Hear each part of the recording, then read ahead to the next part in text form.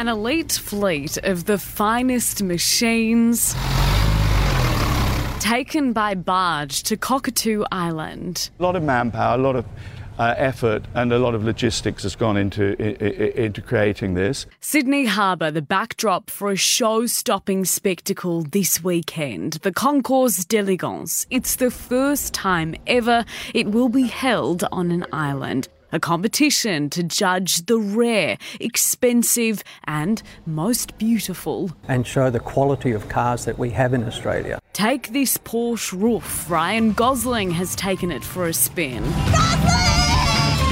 This bean will be driven from London to Melbourne in September by Warren Brown, a reenactment of this century-old trip. It's an incredible distance, isn't it? You couldn't think it'd be done, but it was done in 1927, 28, and I'm going to redo it again. People think I'm mad. Oh, they're probably right.